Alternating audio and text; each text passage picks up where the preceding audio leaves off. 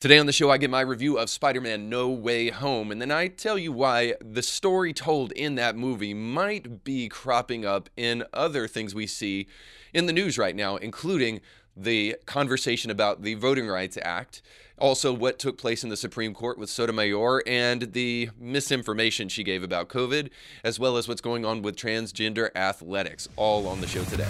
You're about to make the jump from the echo chamber into free and independent thought on the subjects of culture, causes, politics, and faith. Hey guys, thanks so much for watching. Really appreciate you taking the time to like, subscribe, and then potentially share this video with other people if you like what you see. We've got a lot to talk about today, so I want to jump into it quickly, but first, just a couple of things. First of all, I want to let you know that every single Wednesday, we send out a weekly email that you guys can be a part of. This is where I like to interact with the people who watch this show.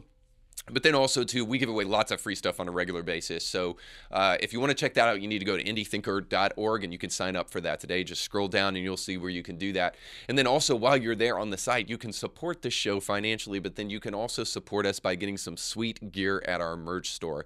So you can check that out at the top on the nav bar. Just click that, and then you'll see some of the great quality clothing that we have to offer each and every one of you. And then finally, want to let you know that this show is sponsored by Element Funding and the Kevin Blair team. So these guys have been a longtime sponsor of the show. They're absolutely amazing. They have top-notch customer service, but more importantly, they're the ones that are going to be the gatekeepers for your home. So you need to call them today. Interest rates are going up. The Fed has already announced before the end of the year and probably sometime by the summer, interest rates will look drastically different than they do right now. So you can go ahead and lock in a rate and get pre-qualified for a home today by going to kevinblairteam.com. All right, so before I go any further, I just want to say I really liked the Spider-Man movie. I thought there were some really cool moments in it, and of course, the cameos are always one of the things that I like. I feel like there's some people who think that those are so obvious, but I like them. So I liked the brick grabber. If you saw the movie, you know who I'm talking about, and I look forward to see what happens with that in the future. I like these movies. I don't think they're cinematic masterpieces, but I also disagree with Scorsese and then other people who want to ridicule them. I think there's a point to them, and Spider-Man No Way Home is, in particular, there is a very strong point. Now, I'll go ahead and say, I don't know if this was intended by the writers, director, or anything like that. But the story does tell a very interesting narrative that I think we need to pay attention to. So, by the way, there really aren't going to be any spoilers, I don't think, throughout this. I'll try to be very careful not to do that, and I don't think I need to give away any spoilers to kind of make the point of the main theme of or at least one of the themes of the movie that I think is important for us to take away from Spider-Man No Way Home. So from the trailer, you can already tell that the premise of the movie is that Mysterio lied about Spider-Man, gave away his identity, and so that's caused his world to get a little rocky and messed up. And so as a result of that, Spider-Man wants to change all of that, and so he goes to Doctor Strange, casts a spell, and tries to flip that around. And in the process of doing that, things go a little haywire, and Spider-Man has to reap the consequences for his decision. Suffice to say, there's a lot that happens throughout, but ultimately, the key theme in the movie, so again, no spoilers, but the key theme in the movie is that Spider-Man makes this decision and the world goes topsy-turvy. Now, one of the things that you won't know from the trailer, but I don't think is too much of a giveaway, is that at any point in time, Spider-Man will eventually get the decision, so maybe not at any point in time, but eventually get the decision to press a button and change everything that he did wrong. All right, so he can just press one button and everything will be undone, and he can fix the problems that he caused. But he's faced with another decision. He feels like, and at the behest of other people close to him, that he can potentially save the people who were brought into his world. And again, trying to be spoiler free here, but there were some people that were brought into his world as a result of his decision that don't belong there. And he thinks that he can reform them, that he can change them in some way, that he can be the cure for them. And he doesn't want to reap the consequences of yet another bad decision based upon the bad decision that he already made. And so he doesn't press that button. And then he goes on a humanitarian mission to try to reform the bad guys of the film. Okay, so maybe there's a little bit of a spoiler there, but not a big one. Essentially, that's the crux of the film. Now, the reason I think this is important to tell you guys is because that narrative, that point in the story really does get told well, in the sense that because Peter Parker makes that decision, there are consequences that cost the people that he loves. There are consequences that he himself has to pay. And it costs lives because he makes the decision to do this. And here's the point. He makes the decision to choose human empathy over virtue. Or in other words, he has the opportunity to do the right thing, and instead he chooses what feels good. So he wants to do what is going to make him feel the best, or make him feel like he's really doing something good for people, even though the more logical and right decision would be to go ahead and press that button and to end everything that he had caused and brought upon the world, almost from a selfish perspective. But of course, he chooses human empathy over moral virtue. Now, again, I don't know that the director, the writer, whatever, intended to tell that story, but they happenstanced into that story. Because, Aunt May will say things like, with great power comes great responsibility, or however that quote goes. So the idea is that, you have great power and you had to make these decisions to try to save these bad guys. So these are just the consequences. And because you are willing to pay those consequences, that's what makes you a hero. But really, at the end of the day, the story underneath that all is a much more important story about very much of what we're seeing right now, right before our very eyes. We're constantly seeing people weaponize empathy or choose human sympathy above doing that which is right. And we're confronted with this decision all the time in our lives. And true heroes know that this is the decision that they have to make. Do they go with what feels right or what makes them feel better about themselves, which is exactly what Spider-Man did. It feels really good that he might be a reformer of the bad guys rather than the one that puts them in jail or fights crime. But the reality is that there are some people who wish to believe that evil doesn't exist, and then they turn a blind eye to it. But in the real world, evil exists, and we are forced with this decision to try to do the right thing, or on this side, to try to do what feels good. And because Peter chose what felt good in that moment, to try to be the hero who reformed the criminals instead of fought the bad guys, it ends up costing him dearly. Now, again, I won't talk about that cost, but ultimately, here's the point of that movie for me, is that we're seeing this all the time, specifically in the way the legacy media lies to us constantly, in the way that certain narratives are spun a certain way to get us to believe things. What very often the way the legacy media and even politicians try to do is they try to prey upon people's good nature. And ultimately, here's what I would say. I think there are two natures inside of us, undoubtedly, but I do think for all of us, Christian or non-Christian, religious or irreligious, there is a desire inside of each and every one of us to feel good and to feel like we are good. And so those who are in power will try to manipulate that very primal urge inside of people, that primal urge to feel good about oneself and to feel like you're a good person. They will manipulate that, and so they'll try to say that if you do this, then you are a good person. Now, there is a term for this, and this is something that a lot of people historically say has been coined by Vladimir Lenin. Now, whether or not that's true or not is debatable, but nonetheless, the idea is this. The idea is the useful idiot. And now, this is somebody who, again, specifically Lenin gravitated towards and wanted to use, but not because they were communist, but because they were people who they could use to propagandize their cause without understanding what their end goal was. So again, these are people who would fall for the veneer, let's just say, of the workers' paradise, right? Workers of the world unite. They would fall for the superficial covering of what sounds good, and then they would turn a blind eye to what the ultimate goal of this workers' utopia would be, or maybe another way, they would turn a blind eye to what it would actually take to create the workers' utopia. Like, if the workers of the world are supposed to unite, what happens to those who don't want to unite? How are you going to unite them? Well, of course, the useful idiot doesn't necessarily ask these questions.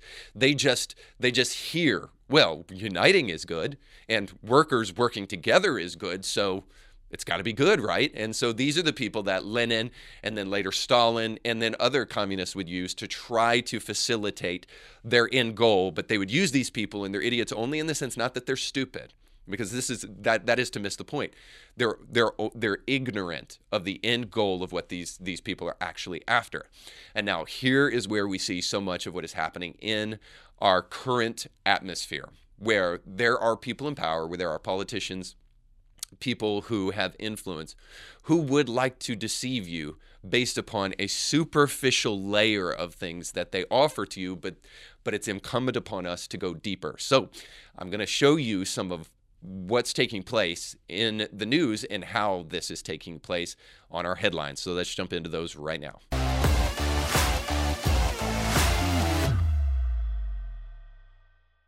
A simple Google search for the big lie or election fraud will yield a bunch of results, most of which will all be of this kind of stripe. They'll all say, well, the big lie is that our elections are rigged, or that there's something wrong with our elections, or that there was some type of fraud that took place in the Biden-Trump election of 2020, and Democrats will come out in full force saying, no, that's not true. The election took place in the most pristine and beautiful way that you could possibly imagine. But yet, right now, on the eve of Martin Luther King Jr.'s birthday, the Harris-Biden administration is coming out in full force to get behind the voting rights bill. Here's just a little bit of their speech in Atlanta. How do you want to be remembered?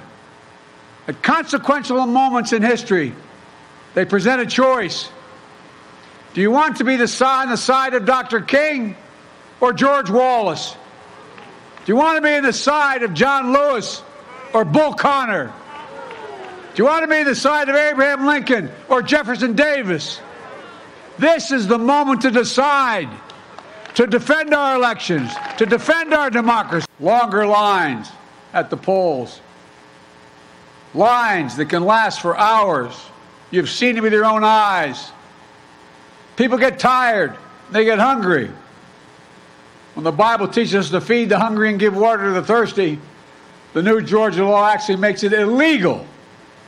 Think of this. I mean, it's 2020, and now 22 going into that election. It makes it illegal to bring your neighbors, your fellow voters, food or water while they wait in line to vote. What in the heck are we talking about? Okay, so let's just get real here. Everybody wants safe and fair elections. Everybody wants elections to be secure. So why is it a bad thing to ask for voter ID? Of course it's not. Obviously, what we've been talking about is that the claim is that it disenfranchises black voters. Well, the truth is that even if you don't have a state-issued ID of some type, there are multiple different, and I've read through the Georgia voting right bill that was passed a while back, and it gives you multiple different avenues through which you can prove your identity. Now, it's just obvious that everybody should have to prove who they are when you go to vote. If you really care about safe and fair and secure elections, then you will want people to identify themselves with a photo ID of some type. So what is this really all about if it's not about voter ID? Well, of course, some people can be used and some people can be manipulated the moment the word racism comes up. But really, this is probably about a couple of things. This is about the fact that Biden has done multiple things that have been incredibly unpopular. Biden's approval rating has dropped to an all-time low, now at 33%. He had an incompetent Afghanistan withdrawal. He said that he was going to shut down the virus, and of course, more deaths by multitudes have been experienced under Biden than under Trump. His vaccine mandate is incredibly unpopular. This guy is consistently doing things that have just been a failure. Oh, not to mention the Build Back Better Act, which was dead in the water. So everything that Biden has tried to do since he's been in office has been abject failure. And so now he's trying and desperately floundering, even at the cost of lying, to try to do something that will be popular with people. And so the Democrats are going back to their old playbook. They're using the race card, and they're hoping that people won't see what they're really after. And this is the thing that perhaps they're also after, is there've been some talk about Biden being this institutionalist, this person that's been in politics forever, and he just wants to toe the party line and just wants to, secure the the institutions of American freedom, and he's always going to side with those institutions above more radical policy. But we know this is not true. Biden is the face of an old grandpa, but he is the politician of the stripe of Bernie Sanders. Maybe not as radical, but we have to admit, from day one that Biden has been in office, he hasn't been an institutionalist. He's not interested in really securing elections. Do we really believe that that's true? Like, from day one in office, more executive orders than any other president in the history of our presidency. But of course, we excuse that because he was overturning things that Trump did. So we turn a blind eye to that. Then we have the Equality Act that he signed early on in his presidency, which is radical policy. And then we have trillions upon trillions of dollars, some estimates $5 trillion of spending in the Build Back Better Act. It's clear that there is not institutional policies going on in the Biden administration. And so here's the real question. Is Biden after some type of rejiggering of the Senate? That's exactly what McConnell thinks, and that's what he'll say here. The nuclear option is ultimately an example of the arrogance of power. It would transform the Senate from the so-called cooling saucer of our founding fathers talked about to a pure majoritarian body. That was then Senator Joe Biden. He continued, at its core, the filibuster is not about stopping a nominee or a bill, it's about compromise and moderation. Now, before President Biden abruptly reversed this position he'd held for decades, he was actually in very good company. If the filibuster is eliminated or budget reconciliation becomes the norm, a new and dangerous precedent will be set to pass sweeping partisan legislation every time there is a change in political control. Our nation may never see stable governing again. So there's been conversation about the filibuster and if that's a Jim Crow relic, as Biden has said. In fact, he loves that well, by the way. He will go to that thing over and over and over again. There's been conversation about aligning the Supreme Court under Biden. I don't know if he'll do any of those things, but all of those things have been open for conversation for Biden in ways that they were not for previous presidents. So it surely seems that what this is actually about is lying to the American people, using the race card to get their emotions, and then actually trying to use a self-imposed crisis and then the real crisis of a pandemic, among other things, economic and otherwise, to try to rejigger American institutions and to try to rejigger the Senate and perhaps the House as well. I don't know what the extent of this will be, but I hope we can at least do this. Think for ourselves in regard to what we're being told. If we're being told that it disenfranchises black people for people not to get water from electioneering people at polling places, and that it's disenfranchising black people to actually have to prove who you are so that there is no room for fraud in an election, well then clearly something else is going on. So yet again, we see the media and our political classes desire to use you as a useful idiot. Don't let them. All right, let's go on to our next headline. So right now in the Supreme Court justices are weighing Biden's vax mandate to see if it is constitutional. Since we all know it is not, we have to pan over to blatant lies. If you want to be charitable, misspeaking. So here's Sotomayor making the most ridiculous statement you've ever heard in your life. We have hospitals that are almost at full capacity with people severely ill on ventilators. We have over 100,000 children, which we've never had before, in serious condition, and many on ventilators. All right, since the White House has been completely silent about this misinformation, I'm going to go ahead and I'm going to do you a favor, and I'm going to give you the actual numbers. 100,000 is a number that either she just totally misspoke or she was absolutely lying, but it's nowhere even close. In fact, since the pandemic started, 1,000 children have died. Now, most of those children are probably children with some type of comorbidity, something that caused them to be high risk, because we all know, and the statistics have borne this out, that COVID is not something that is particularly dangerous for kids. So the fact that the Chicago's teachers union right now is shutting down again, like Lori Lightfoot at least is doing something about that and fighting back against that, because it's absolutely ridiculous. We all know that pros and cons are the kind of thing we have to weigh in life, since there's no perfect world that we live in. And the pros of children getting a quality education far outweigh the cons of them potentially getting Omicron and getting sick as a result of it.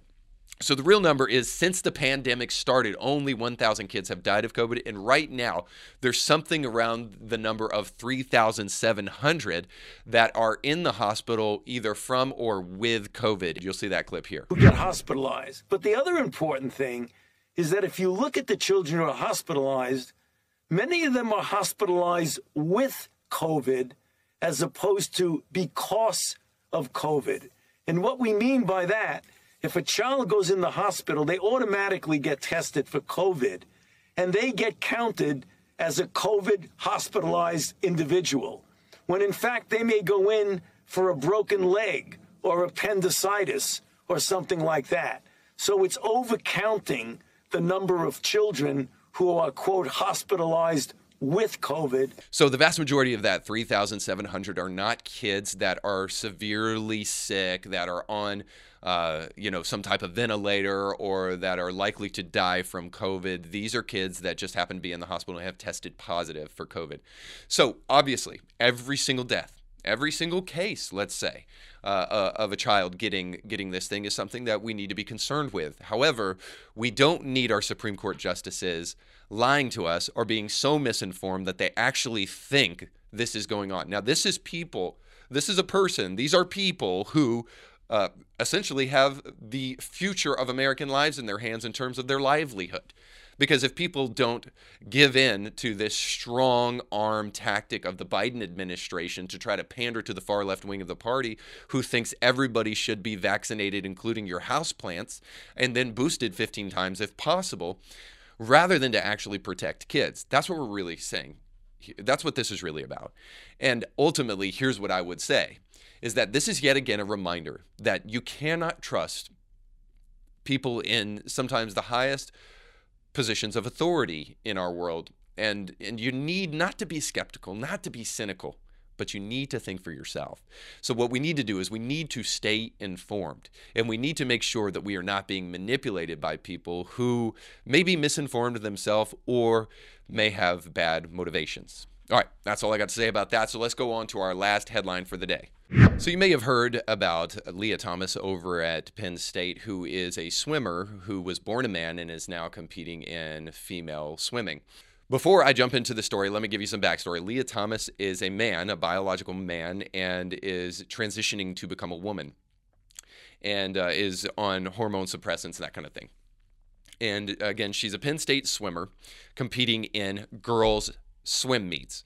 And just recently, Lia Thomas, this biological man, was in a meet with somebody who is a transgender man. I know this gets very confusing. So somebody who was born a woman but is transitioning to a man. This person has had top surgery and is trying to transition to a man. Now, it says in the article that, and this is Isaac Hennig, by the way, who swims for Yale. And it says that Isaac so far has not taken any hormones to try, any testosterone to take that next step in their transition. And so these two went head to head in a competition together. And I want to read you an article from Insider right now about this event. And so it says, trans swimmers faced off in an Ivy League meet, and the results upended transphobic arguments against their participation. Before we even get to the story, we already see a couple of things that are total mischaracterizations and flat out lies. And the first one is that this swim meet where Isaac, who is a biological woman, upends the transphobic arguments against men competing in women's sports just because Lia Thomas, a man, lost to a biological woman who is becoming a man. Okay, again, super confusing. So if you just want to slam your head against the wall, I understand. But let's get to the upended part of this thing. So did it really? So a man that couldn't really compete in men's swimming events goes down and starts crushing women, but then loses to a woman. Does that really upend the argument? I think the obvious answer is no. We'll get to that, a little bit more of that in just a moment. But the other thing is this, I just love anytime somebody has a disagreement about whether a biological man should compete in any sport that a woman is competing in and think that there is no advantage for the man. It's absolutely ridiculous. And you call it transphobic, of course, because this is similar to the Jim Crow thing. If we just label anything racist, people will run from it and you can manipulate people through it. So, of course, it is not transphobic to suggest that a man might have a competitive advantage in every single sport that has ever existed in the history of the world, maybe except for horse riding. And even then, who knows? Well, I'm going to put right now on the screen for you a quick slide that will help you see the difference between men and women swimmers. So as you can tell by what's up there, that men outperform women in almost every single category you could possibly think of in swimming, and by a pretty significant margin. Even the lowest men on the chart here typically fare around the same level as women. So we understand that. Really, here's the gist of this article and the thing that we really have to dig into. Transgender athletes' participation in women's sports has been the hot button issue of hot button issues in recent years. But for all the arguments over whether it's fair for trans athletes to compete in women's sporting events, there is scant concrete examples available for either side to cite. Now, of course, this is absolutely a lie. Now, in terms of real life examples, of course, we don't have concrete in terms of actual opportunities for this to take place, because this is such a rather new phenomenon that there is not concrete evidence in the sense of actual physical examples. However, there is thousands upon thousands of years of biological scientific discovery stating what we all know to be true, which is that men have a competitive advantage with women. So actually, the burden of proof belongs to those in the transgender community to try to create some evidence that there is a difference, or there is no real difference for men competing in women's sports, or that men who are on hormone suppressors don't have some type of competitive advantage still when competing in these sports. The burden of proof is upon them to try to prove that their radical assertion that flies in the face of everything that we know about science, that burden of proof is upon them. So this just simply goes back to yet another proof text, if you will, of this useful idiot idea that people are told today that in order to not be transphobic and in order to believe the science, right, that you must believe my version of the science, which is a radical version of reality, that human bodily mutilation can change the substance of what it actually means to be a biological man or a biological woman. But of course, we know this not to be true. While the physical body matters, your sex organs alone don't make you a man or a woman. So chopping off one portion of your body or adding a portion to your body is not going to change the scientific biological reality that there is a distinct difference between a man and a woman, whether we like it or not. And so the point is, more importantly than anything else that I've tried to lay out through all of these stories today, is that we have to be careful that we do not fall for sympathetic arguments, because in the wake of radical human sympathy, common sense dies. And if you've wondered why common sense is such a rarity in our day and age, it is simply because of this. Because human sympathy now demands, especially when in its weaponized form, demands that if you're a good person, you have to believe this, even if it flies in the face of everything that we know to be true. Now, far be it from me to suggest that we don't need human sympathy or that we don't need truth. We need both of them. But if we're going to violate a principle here, our self-imposed human sympathy could use to go down a couple of notches while we get back to the importance and the necessity of truth, lest we convince ourselves of things that don't actually exist, which seems to be happening more and more and more. All right, well, we'll end the show today, as we end every show, with going to some Christian news and some Christian headlines in our segment, Christianity Not Today.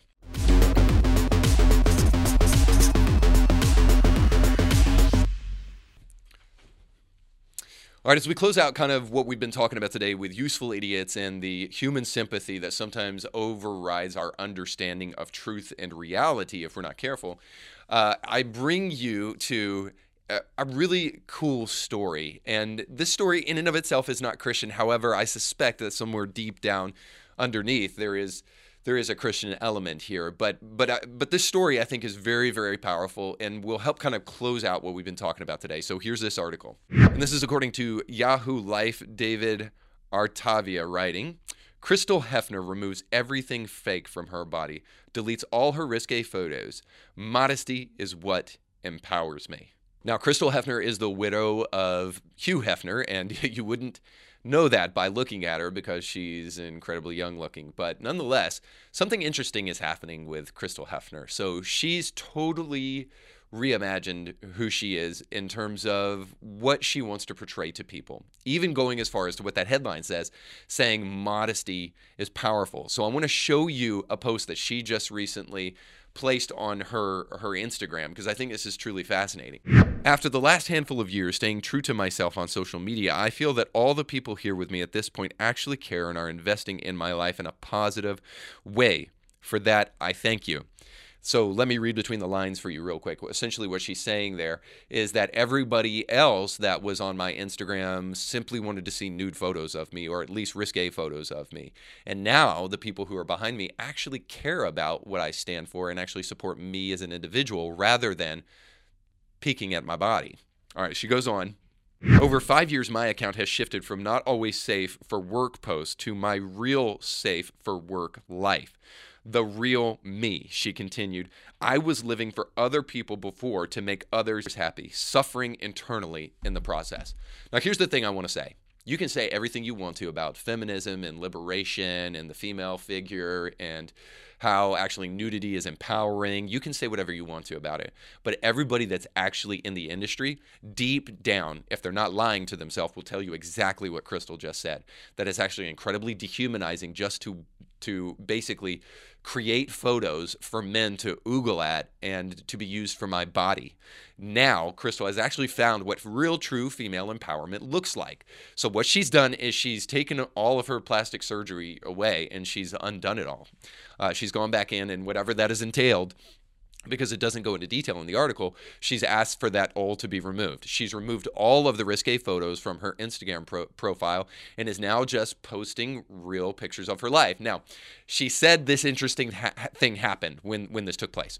So her other peers who were continuing to post these kind of things and to lead people to like the OnlyFans site and all that stuff, they were continuing to get follower after follower after follower after follower. And she continued to decrease in followers as she made this transition. But then that kind of bottomed out. And then she went back to the place where she started getting more and more and more followers and started to increase her followership as she started to make this stance, this very strong stance. And so I'll read one last thing about this and then I'll try to bring it home. But now I can confidently and 100% proudly say modesty is what empowers me these days. And because it feels so much better internally, it will probably be this way for the rest of my life. Modesty empowers me. Now that is one heck of a controversial statement in our modern day and age, believe you me. And for her to risk losing all those followers and to indeed to lose some, but then to show how truth actually really matters in a society that's slipping further and further away from the truth. So I share that with you because I think that just alone really emphasizes, if we get back to reality, if we get back to truth, there is a corresponding reward for that in a society where we are being treated continually like useful idiots for political gain and for political causes. But the other reason I wanted to talk about Crystal Hefner is because this also flies in the face of something else within the Christian world. Not too long ago, there was a conversation between a Christian actress, a girl named Yvonne Orji, and I may be pronouncing that wrong, and Hailey Bieber, Hailey Baldwin. And they're discussing some of the feedback that they get about their lifestyle and being confessed, out Christians. Because Hailey Bieber Baldwin is a Victoria's Secret model, and then this other actress is asked to do nude scenes all the time, and she will do them, and she'll have sex scenes, but she'll try to draw a line in the sand and say, well, I don't want to go this far, but I'll do this, this, and this, okay? And so in the process of their conversation, a very different idea is espoused by these two very young women, and here's that. And this is Hailey Bieber saying, when she gets criticism from people, am I doing something? Am I setting a bad example? And the reality is, no. Your relationship with God is not going to be the same as mine. We all have different relationships and ways that we relate to the Bible and relate to Jesus.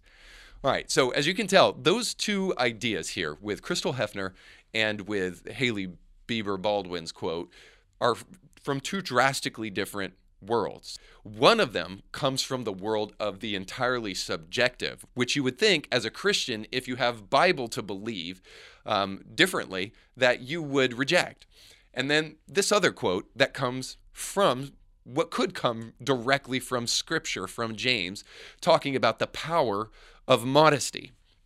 In other words, to drill down a little bit further into that quote, everybody has their own relationship with God. We all relate to God different. That's not a Christian statement. Could you imagine the early disciples, conversing amongst themselves, how far is too far in nude scenes? Like, it's almost unthinkable to even question it. And this is to not to be judgmental or to be critical of these women. They're obviously very young, and they're trying to figure out how to have a very powerful career in the midst of trying to also toe the line of their faith. So, hey, look, I have sympathy for you. But the reality is what you just said, Hailey Bieber Baldwin, is actually a quote from pantheism or polytheism more so than it is, and certainly from idolatry, rather than from Christianity proper, which is actually more what Crystal Hefner says without even invoking Jesus. And what I mean by this polytheism or idolatry is that this is the modern day sentiment of Jesus, right? Jesus becomes whatever you want him to be. Jesus is the person that I relate to the way I want to relate to, and so I make it up as I go along. And there are no rules to speak of in terms of like how we should conduct ourselves in the world after all, right? It's just my personal relationship and your personal relationship with Jesus. Well, of course, that couldn't be anything further from the truth. There is a thing called the Bible, and it's time for us as Christians, if we say we believe in Christ and we say we believe the Bible, to actually start practicing it. But perhaps these girls know if they actually practice Scripture, what would happen to their career. And of course, they can't afford for that to happen because something else is pulling them. This modern day idea that my platform is the thing that I reach people with. Now, maybe that's true. However, you reach more people with the truth than you do from a platform. And if the platform isn't preaching the truth and the God's honest truth, the biblical truth, then what are we really reaching people for? I think it is time, or reaching them with, I think it is time for us to quit hiding. It is time for us to quit pretending that we can think just like the world thinks and there's no difference between us and them and everybody's got their own relationship with Jesus. Well, of course, everyone has their own relationship with Jesus, but it doesn't mean you get to make up the rules as you go along. It means that we follow the Jesus who, if we follow fully, people's lives are impacted and changed. And yeah, modesty is beautiful.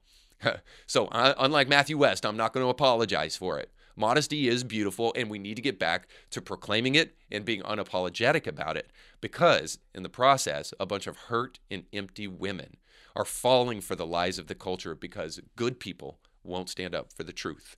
But as for me, and I hope as for you, I refuse to be a useful idiot to any other agenda other than the truth.